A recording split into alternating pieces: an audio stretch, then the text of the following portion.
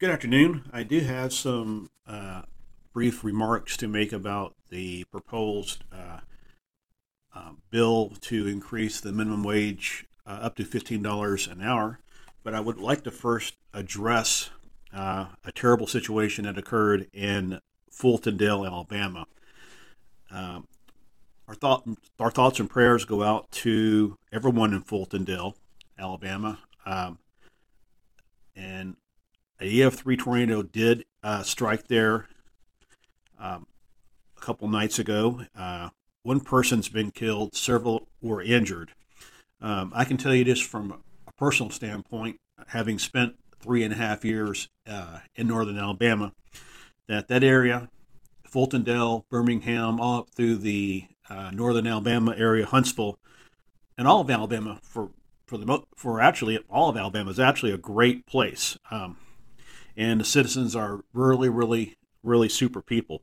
And my heart goes out to them and the victims. And it's my hope that Governor Ivey gets the help she needs from the federal government.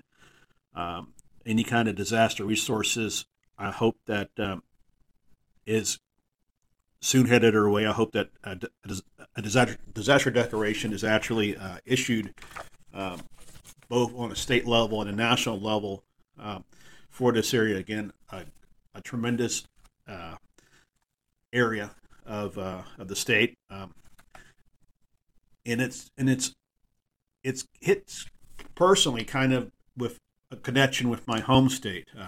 Being from Texas, there's a popular restaurant that's located throughout Texas that actually has one location in Alabama, and so during my journeys during that 3.5 years, we often would make trips down to the Birmingham area, and that stop would include a stop in Fultondale at the at that restaurant. So again, thoughts and prayers to everyone impacted by that, and I'm hoping for a speedy recovery.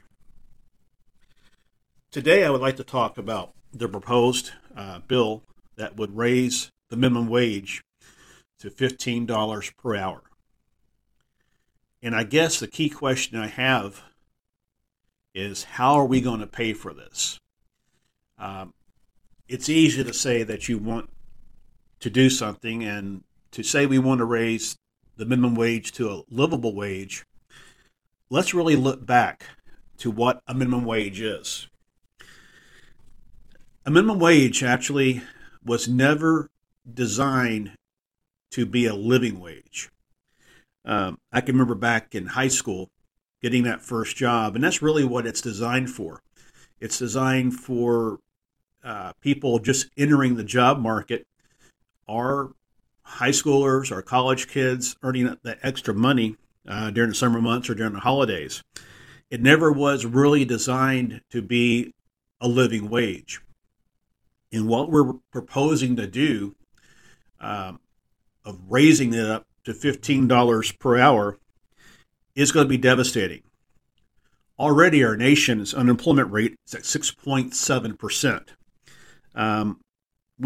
Right now we can't afford any new taxes. You've got a nation that's partially locked down. Some areas are still suffering through lockdowns. Restaurants and other establishments are closed, are doing takeout only. So the first thing we really need to do is get this country back open again. Like I've said time and time again, let's do it in a safe, orderly manner, but we've got to get the economy back up again. We've got to get going. And what I have to say about the solution to this minimum wage issue is the key to a working wage really is education. So what I'm encouraging is the American people who actually are on minimum wage. I would strongly encourage you to further your education. There are numerous colleges out there, junior colleges, four-year colleges, trade schools, where you can get certification, where you can get your diploma. That's the key to solving the wage issue. It's not throwing more money at the issue.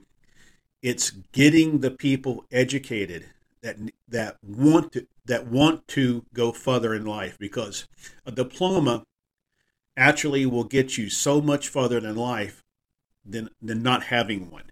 And so I just urge everybody to do the best they can to get that education, get that degree, get that certification, and then you won't have to rely on a minimum wage. You'll be paid what is due to you.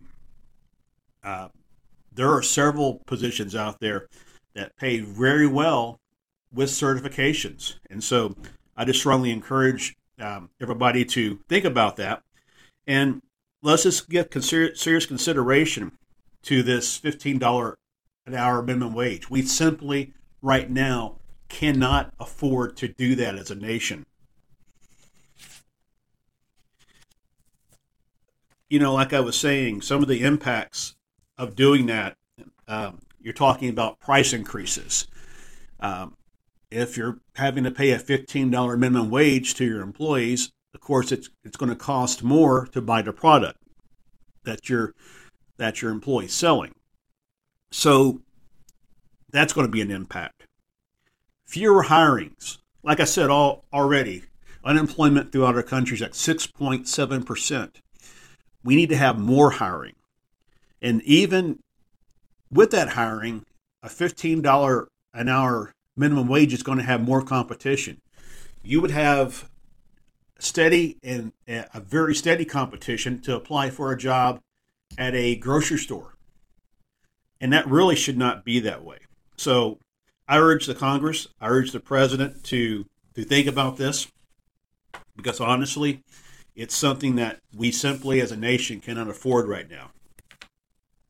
The other news that I'm thinking of talking about, or actually I'm going to talk about today, is the Keystone Pipeline.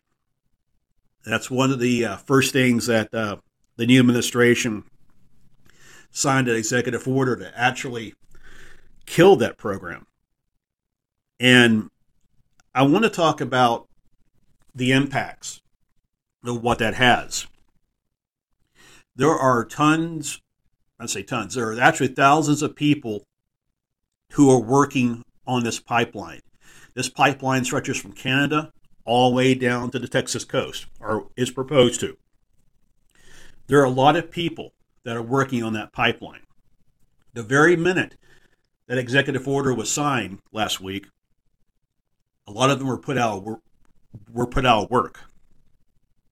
And some of them were told, you can get another job.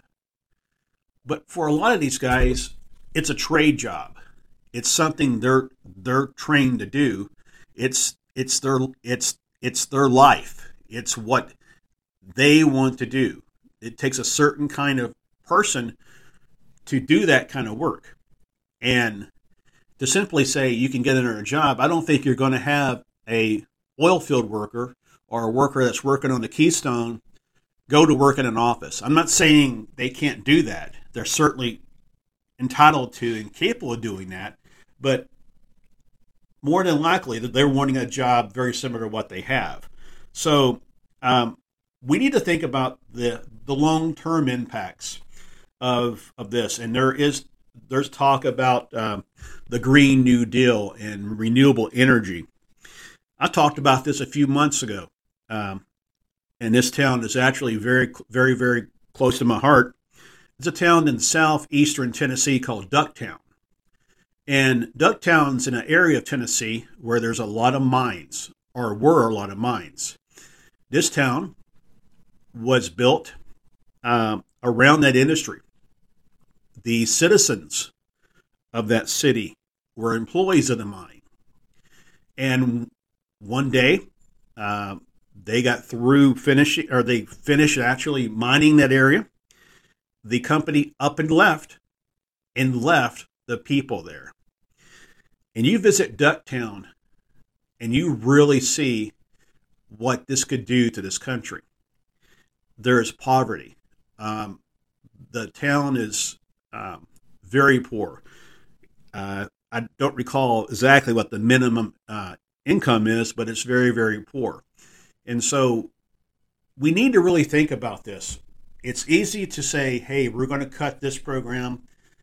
We're going to do this. We're going to do that. We need to think about the impacts, the implications on the American people, because bottom line, that's what really counts. And so I'm asking the current administration, and I'm asking our Congress to review this, and let's think about this before it's actually too late. And I'm just thinking about one of the comments that one of the coal miners said, and one of the workers on the Keystone said, they said, "What do you want me to do? Go code?" And I'm not saying that person couldn't code. I'm not saying that at all. But again, we're talking about a certain type of worker who does that type of work, and that's what they're skilled for. Again, not implying at all that they can't do that, but it's more difficult to make that transition. So really, I like to really think that I hope the Congress and the President both review these items, and let's take a close look at this. Both of these items have a big impact on our economy, a big impact on our jobs. And first and foremost, we need to get this country reopened. And again, I'm not saying to do it recklessly, do it carelessly. I'm saying to do it in a manner that actually will provide a safe environment, safe conditions, and let's get America back to work. Let's get this country back going again. It soon is time.